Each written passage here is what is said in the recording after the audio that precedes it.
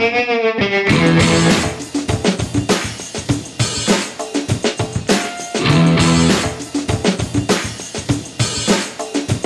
welcome to Black Sparrow Radio, KBSR, transmitting from the lovely little city of Taylor, Texas. You are listening to Plow and Hose, a show dedicated to the joys and challenges of organic backyard gardening in Central Texas. I am your host, Julie Rydell. Welcome to the show. Hey there, plant people and gardening friends. Thank you for joining me. This is the very last show for 2022. I can't believe it. Now, I like to stay busy, but oh my goodness, this year has flown by. It's been really lovely overall. I mean, lots of new gardeners and listeners finding Plow and Hose. Both the show here as a podcast, but also got some new folks that are following my column in the Taylor Press and the Elegant Courier. So welcome everybody. I'm so glad you guys have found the show. So, this 2022 for the show has been pretty amazing. And I'm really, really looking forward to what 2023 has in store for me. I know I have some ideas of what I would like to happen based on kind of what I've been working on. But I think we'll just have to wait and see what actually happens. But whatever, it'll be good. I just know it. And I'm really excited to see how 2023 unfolds. But right now, here we are. Christmas is here. It has snuck up on me. Christmas totally snuck up on me.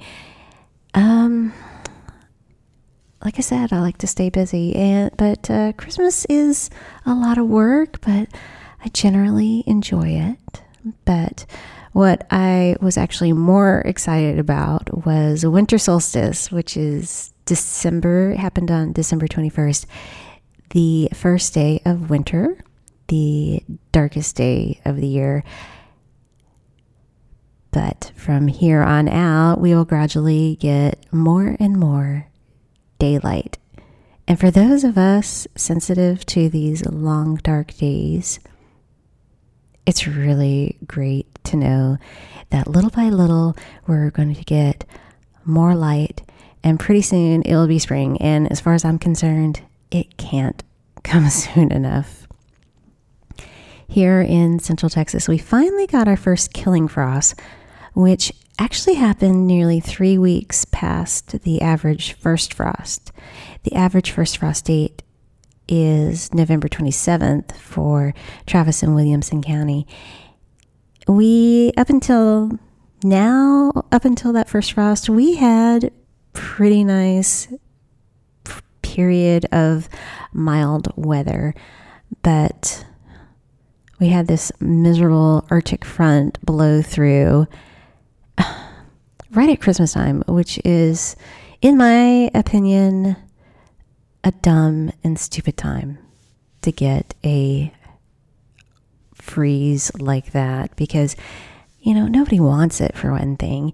And it's just a hassle trying to deal with everything that you need to do to winterize, and then winterize in the garden on top of that, getting plants moved and covering them and disconnecting hoses and all that business, right on top of dealing with the holidays.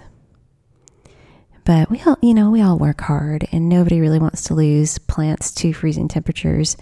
And I don't. So, I made sure I found some time, because I don't want to lose my plants. And out in the vegetable garden, I especially don't want to lose my broccoli, because it has just been kind of a struggle this year.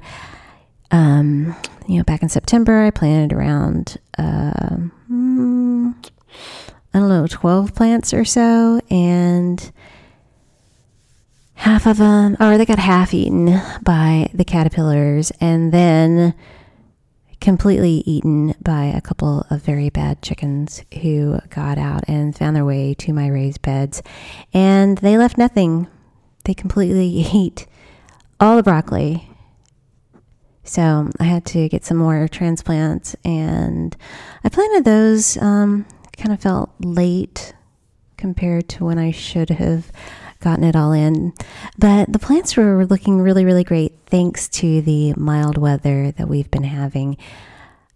But these younger plants still hadn't put on any florets, much less a nice big crown. And the temperatures dipped into the teens, and the wind chill was even colder than that with that Arctic blast. So I got my broccoli covered. And, broccoli and the other cole crops can tolerate temperatures down to the mid-20s, but they will suffer permanent damage if they aren't protected. So I made sure that I got out there and covered them to protect them from the cold and that wind chill. The actual temperatures are one thing, the wind is another, and the Arctic blast that we got, it's just extremely drying and dehydrating. The lack of humidity in the air and the cold, it just zaps the moisture right out of the leaves and just does a number on any new growth that you have coming out of your plants.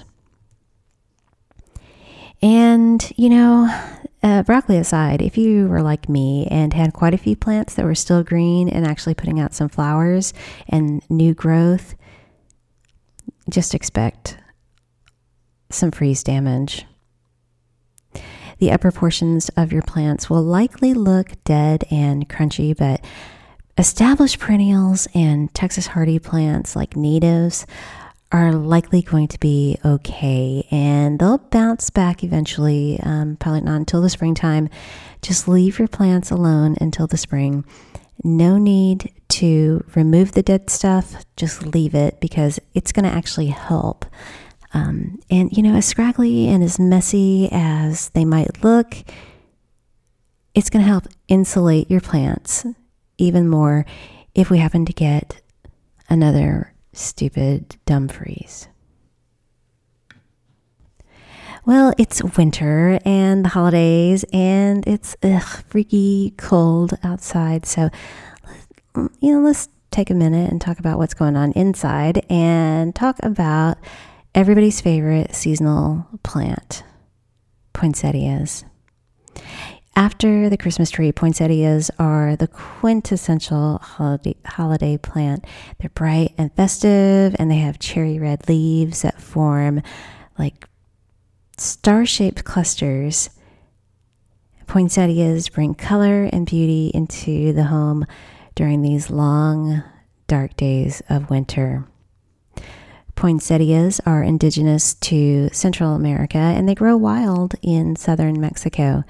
According to Mexican folklore, there was a young child that wanted to bring a gift to honor baby Jesus on Christmas Eve. And, being a poor peasant, the child had no money to buy a gift, so instead picked a bouquet of weeds to give the Christ child. Touched by this gesture, an angel that had witnessed this blessed the weeds and transformed them into beautiful, bright red flowers. The green and red Flor de Noche Buena, flower of the Holy Night, was brought to the United States in around 1836 by Joel Roberts Poinsett, who was the first U.S. ambassador to Mexico and was an amateur botanist. And ever since then, poinsettias have become the best-selling potted plant in the United States and Canada. Poinsettias contribute more than $250 million to the economy every single year, and they are by far the most popular Christmas plant. Poinsettias come in several colors. The most popular, obviously, is the red one.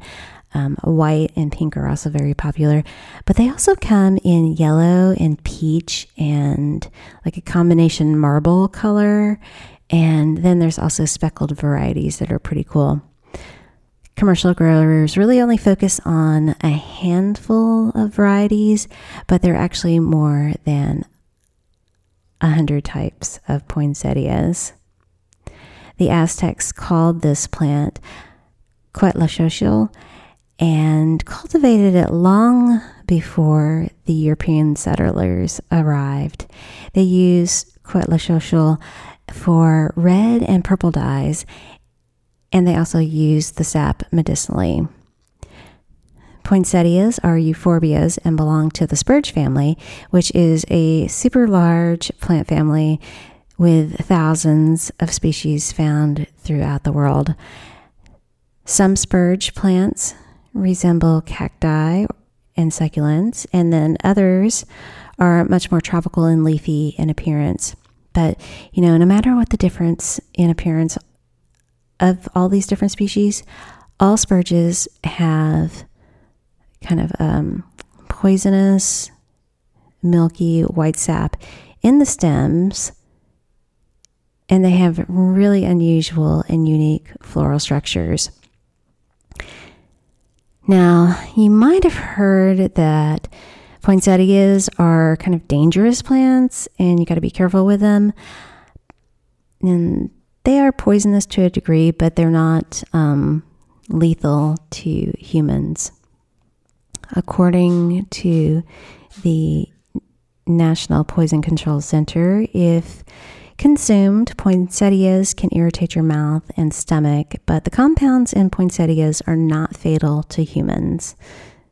Still, that sap can be irritating to your skin, so if you get any on your hands, be sure to wash them.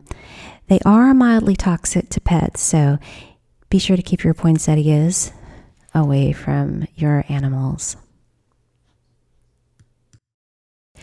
Poinsettias grow like small trees in their native tropical climates, and they're also used as landscaping shrubs, and they can grow up to 10 feet tall.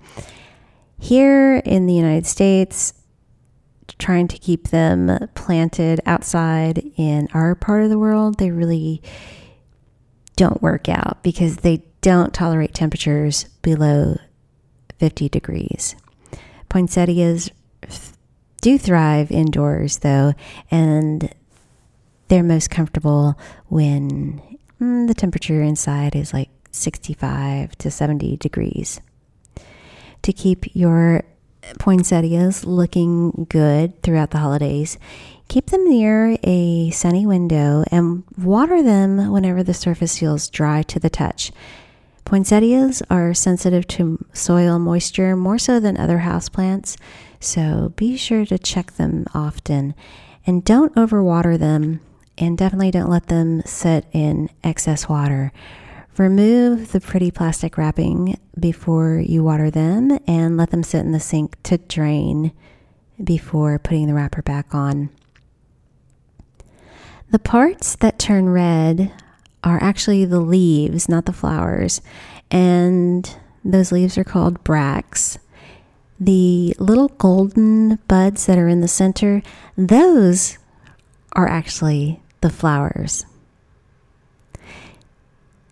To get that nice showy color, poinsettias have to be light manipulated in order to get the flowers to set buds.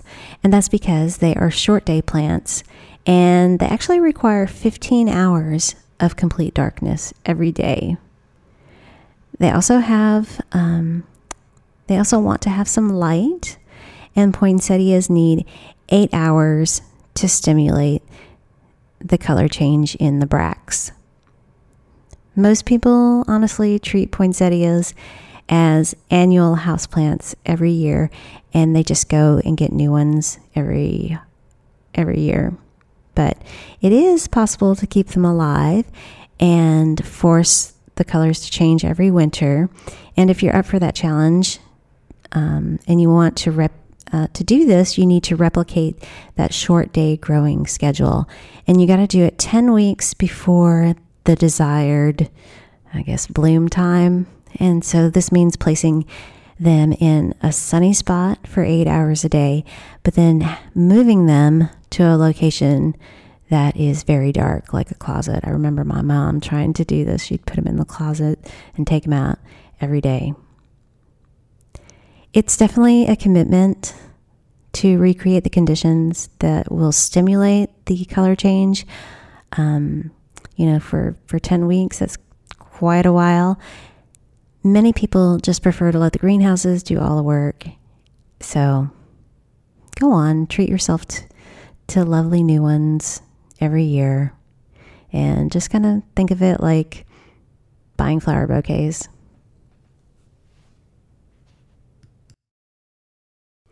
You are listening to Plow Nose on KBSR Black Sparrow Radio. If you're enjoying the show, I hope you'll go over to www.blacksparrowmusicparlor.com and check out the station and learn all about the great shows and music coming out of our station broadcasting from Taylor, Texas.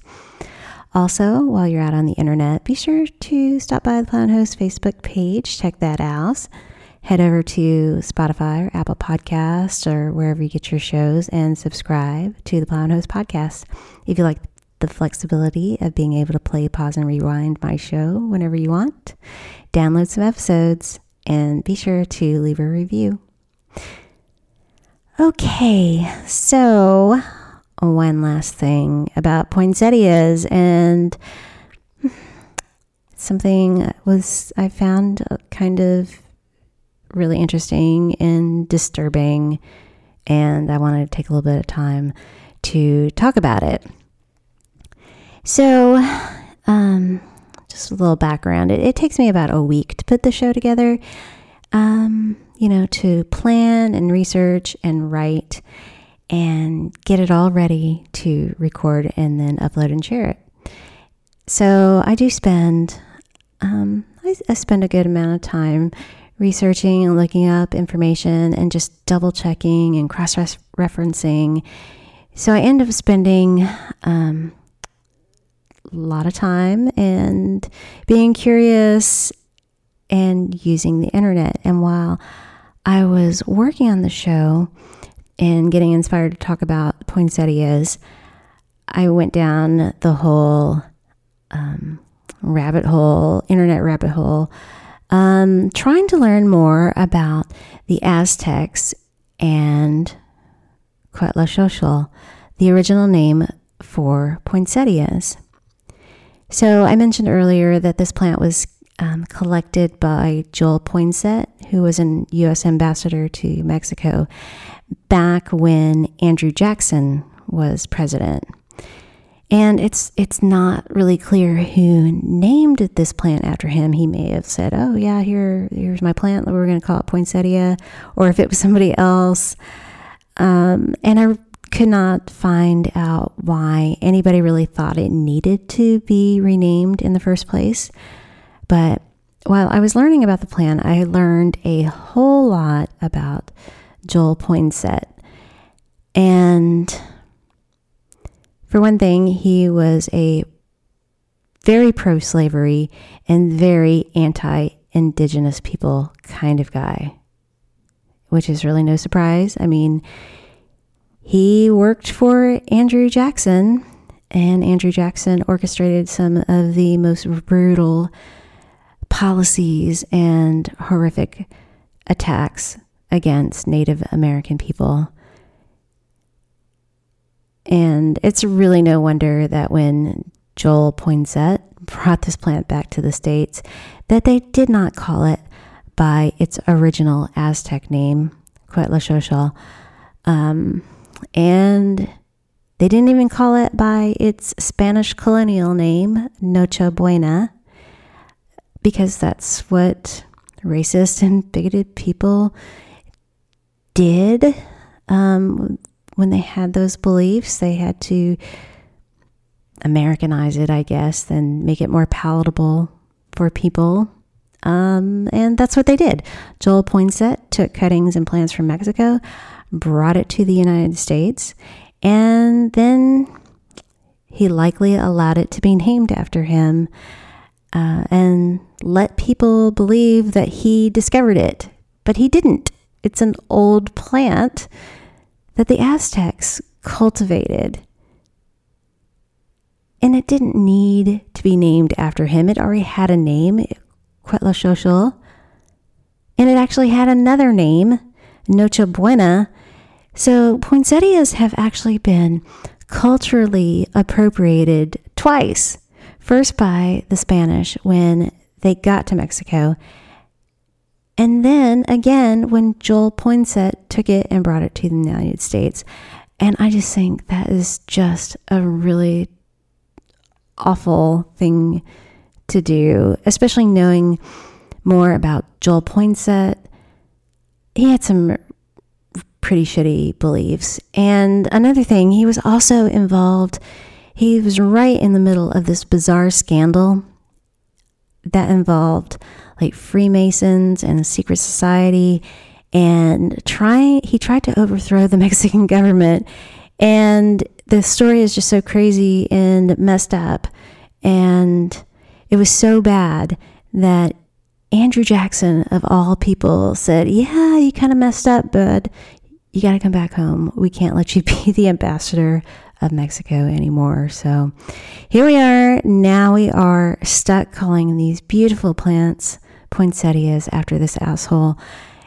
And it really sucks. But I don't know. I don't really see this changing for us here in the United States or in other English-speaking countries. It really would be cool if we could just drop poinsettia and start calling them Quetzalcoatl. But I really think the best that we can hope for is just acknowledging and sharing that this happened, because poinsettias have a really interesting, they have a rich cultural ancestral history. And now that we know that, we can do a much better job of acknowledging and appreciating their history. So go look it up, find out for yourself, and then share it with somebody and let them know that they're not really poinsettias and Joel Poinsett was a jerk. We had kind of an unusual fall where the temperatures were warmer than usual and the trees seemed to hold on to their leaves a bit longer this year. Thanks to this Arctic blast between the stupid cold temperatures and the really insane wind gusts, really aren't many leaves on the trees. Most of the deciduous trees are completely leafless and naked now. The only trees that still have leaves are the ones that are considered evergreen for us here in Central Texas. Trees like live oak, magnolia, loquats, also conifers like pine and cedar, and then also hollies. Holly trees grow really well for us here in Central Texas, and they are spectacular right now. When the landscape is resting and sparse in the winter, holly trees provide color and tons of interest when nothing else is really happening. Holly trees flower in the spring. There are male and female trees. Male plants put out like a little small, insignificant green flower.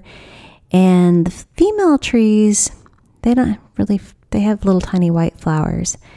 And only the female trees will develop berries. In the fall, the berries start to ripen and turn red. And the berries grow in clusters, and they attract all kinds of birds and also small animals. Cedar waxwings, mockingbirds, blue jays, cardinals, robins, all the birds love eating holly berries. And raccoons and possums will also eat the berries too. Now, all holly berries are poisonous. They contain a bitter compound called saponin. Saponins protect plants from pathogens and insects and fungi. But for people, eating holly berries will cause you to vomit, so don't eat them. That saponin will make you really sick. And, be sure if you have any kids around, remind them that just because birds can eat holly berries, it does not mean that people can. And, I read one article that said adults, they can eat up, 20 or 30 berries before it induces vomiting, but it only takes 5 holly berries to make children throw up. And that's because of their smaller bodies. Just a handful of holly berries can make children very, very sick. So be sure to teach the kids in your life not to eat holly berries. So the most iconic type of holly that we are probably all familiar with is the American holly. It's the one that is depicted like on Christmas cards, and it's the one that we think of at Christmas time and winter holidays. And I'm talking about the one with the bright red berries and the thick, stiff, glossy leaves that are about 2 inches long. And they have very prickly, very wicked, sharp points on the leaves. And they're really pretty. American hollies are very pretty, but I think they're scary, and they are a nightmare if you try to prune them, or if you brush up against one. They're very scratchy. American holly is native to eastern and the southern U.S. They do grow in Texas. They are acidic soil-loving plants, and they kind of struggle to grow in our part of central Texas. They just don't really do their best here because we have heavy clay, alkaline soil. So if you're just intent on planting an American holly in your yard, if you want to grow this type of classic Christmas holly here in Central Texas, you'll have to amend your soil with a lot so that you can change the pH and make it more acidic so it can get established and thrive. So that will involve adding lots of compost, and maybe even some soil acidifiers. It's a challenge to raise and maintain the pH just because our soil is so alkaline. But, hollies are really pretty trees, and they attract the birds and other wildlife, and they're interesting. So, if you want one, maybe instead of trying to plant the American holly, we do have our own native hollies that grow very easily here, and they don't really mind the alkaline soil so much. And we have 2 native hollies that do well, possum haw and yaupon hollies. Both of these varieties are just as lovely as the American holly, but they're nicer because they lack those aggressive, angry, spiny leaves. Possum haw and yaupon hollies are often confused because they do look so similar. They both grow to be about the same size, 12 to 45 feet tall. Both have small, oval, leathery leaves, and of course, those beautiful bright red berries. Yaupons, they're the larger of the 2. They grow tall and wider than the possum haws. Both are native to our part of Texas, and they do great. They withstand our Texas summers and drought conditions. And possum haws are particularly drought tolerant once they get established. Both of these are very similar plants, but the most striking difference between the two is that possum haws are deciduous and they drop all their leaves in the fall. Yaupon hollies are evergreen and they hang on to their leaves. And this is nice because it's like a really pretty contrast with the dark green leaves and the bright red berries. And it's classic and Christmassy and a nice substitute if you don't want to plant American holly. Possum haw hollies, they drop their leaves, they turn yellow in the fall, and then they shed them. And when this happens, it just highlights the beautiful bare gray limbs that are just loaded with tons and tons of berry that just cover the tree. And, during the year, you might not even notice a possum haw tree, but once they drop the leaves, you cannot help but notice them because there is just like the leafless skeleton of a tree, but they're just covered in bright red berries, and you will definitely notice them if you're like driving by. I know that there's one on my way to work, and I'm just like, oh wow! Every time it happens. Possum haws need full sun to produce tons of berries. They will tolerate a little bit of shade, but if you decide that you want to add a possum haw to your yard, they will do best if they have full sun. Yaupon hollies are tough little trees too. Left in the wild, native Yaupon hollies can get tall. But there are some dwarf and weeping varieties that don't get nearly as large, and they are just perfect for our home landscapes. Dwarf Yaupon hollies only get to be about 4 feet tall and, not more than 5 feet wide. So they are nice to use as landscaping shrubs since they stay pretty compact. They do need to be pruned, but not a whole lot, like maybe once a year or less.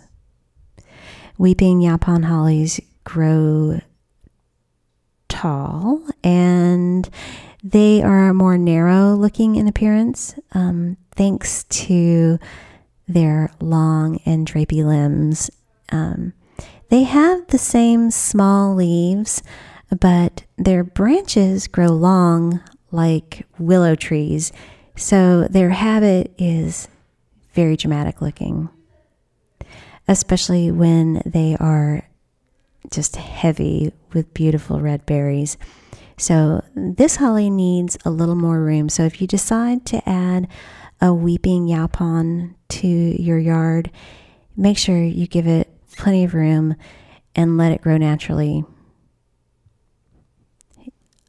Yaupon hollies are probably one of the most interesting native plants, not only because they are attractive and they stay green and they have beautiful scarlet berries that bring all kinds of critters and birds to your yard. Yaupon hollies are the only U.S. native plants that contain caffeine. There are actually 3 caffeinated hollies: Yaupon, yerba mate, and guayusa. Yaupon is native to North America, while yerba mate and guayusa are found in South America. Yerba mate is native to Brazil, Paraguay, and Argentina, and guayusa is native to Ecuador, Peru, and Colombia. All 3 are rich in antioxidants and have been valued and prized by the indigenous cultures. Tea made from these leaves of these 3 hollies, they contain as much caffeine as green tea, and they have been used for centuries by indigenous people and definitely used for their caffeine as a stimulant. These hollies also contain theobromine, which is a stimulating alkaloid that's also found in cocoa. Theobromine is also believed to help lower blood pressure and help with asthma. Native Americans brewed yaupon leaves into a tea, and they used it for ceremonial beverages, but they also used it like an energy drink for that caffeine boost. Yaupon tea was also considered a health tonic because it helped kind of fortify their immune systems. And, studies show that yaupon tea contains lots of polyphenols, which help reduce inflammation. And polyphenols also play a key role in preventing chronic diseases. So lots of health benefits with yaupon tea. And even though that we know all this now, it's not been popular here in the United States. It's easily obtained source of caffeine. Drinking yaupon holly leaf tea, it just never took off. And one of the theories is that yaupon holly's scientific name is Ilex vomitoria, which is gross. It's a terrible name. It's completely unappealing. And I could see why people would not really be interested in drinking it for any sort of reason, health benefits or not. Now, supposedly yaupon's botanical name was given back in the late 1700s by the Scottish botanist who came over to the United States, and he mistakenly attributed the ceremonial yaupon tea, that drink. He attributed, they had this purging ritual, and this guy totally misunderstood. What he thought was the yaupon holly tea, he thought that it was causing people to throw up, but it was actually other ingredients in the tea and some other parts of the ritual that caused the vomiting. And it's really unfortunate that he did not realize this or know this before naming it, because now yaupon is stuck with this really crappy botanical name that does not induce vomiting. But anyway, it's perfectly safe to drink, and it won't make you sick. Drinking the tea leaves will not make you sick. And, it's actually gaining in popularity as a superfood because people now know about all the antioxidants and all the benefits of yaupon tea. But it's also extremely sustainable to grow because yaupon grows really easily here in the United States, and you don't need fertilizer or pesticides. And that makes it one of the easiest organic crops to grow. And there's no carbon footprint to speak of because it grows here in the United States. We're not importing it from other countries like we do with coffee and tea. Now, if you're looking for it, you can find prepared yaupon tea blends online, or I've even seen it and bought it at specialty grocery stores like health food stores. But it seems really easy to make if you have access to a yaupon holly. It's recommended that if you want the maximum amount of caffeine it's recommended that you pick new growth, new leaves, and then you just toast them lightly in the oven for like 300 degrees, just until the leaves begin to turn brown, which is like less than 10 minutes.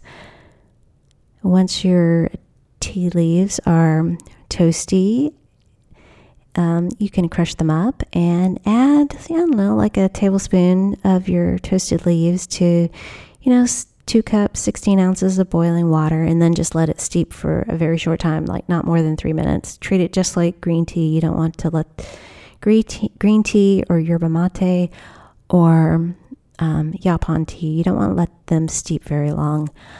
Once you let it brew for a few minutes, then you can drink it. It tastes very similar to like green tea or in yerba mate. It's just kind of plain.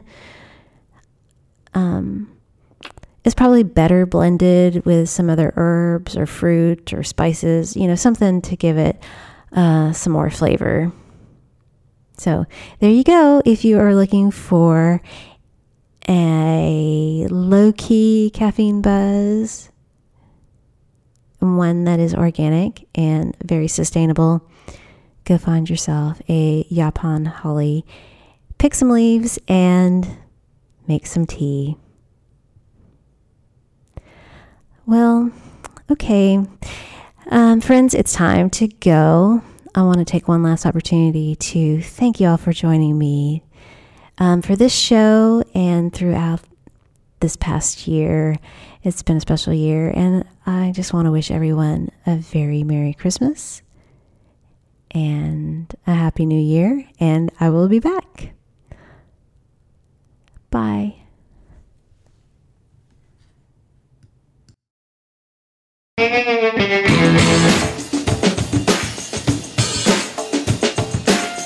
Production assistance provided by KBSR Black Sparrow Radio. Original music created by Alex Cuervo. Discover more of his music at alexcuervo.tv. If you love plants and gardening in Central Texas, be sure to click the subscribe button wherever you get your podcasts and never miss seasonal information on Plow and Hose. Plow and Hose is written and recorded at my home in Taylor, Texas.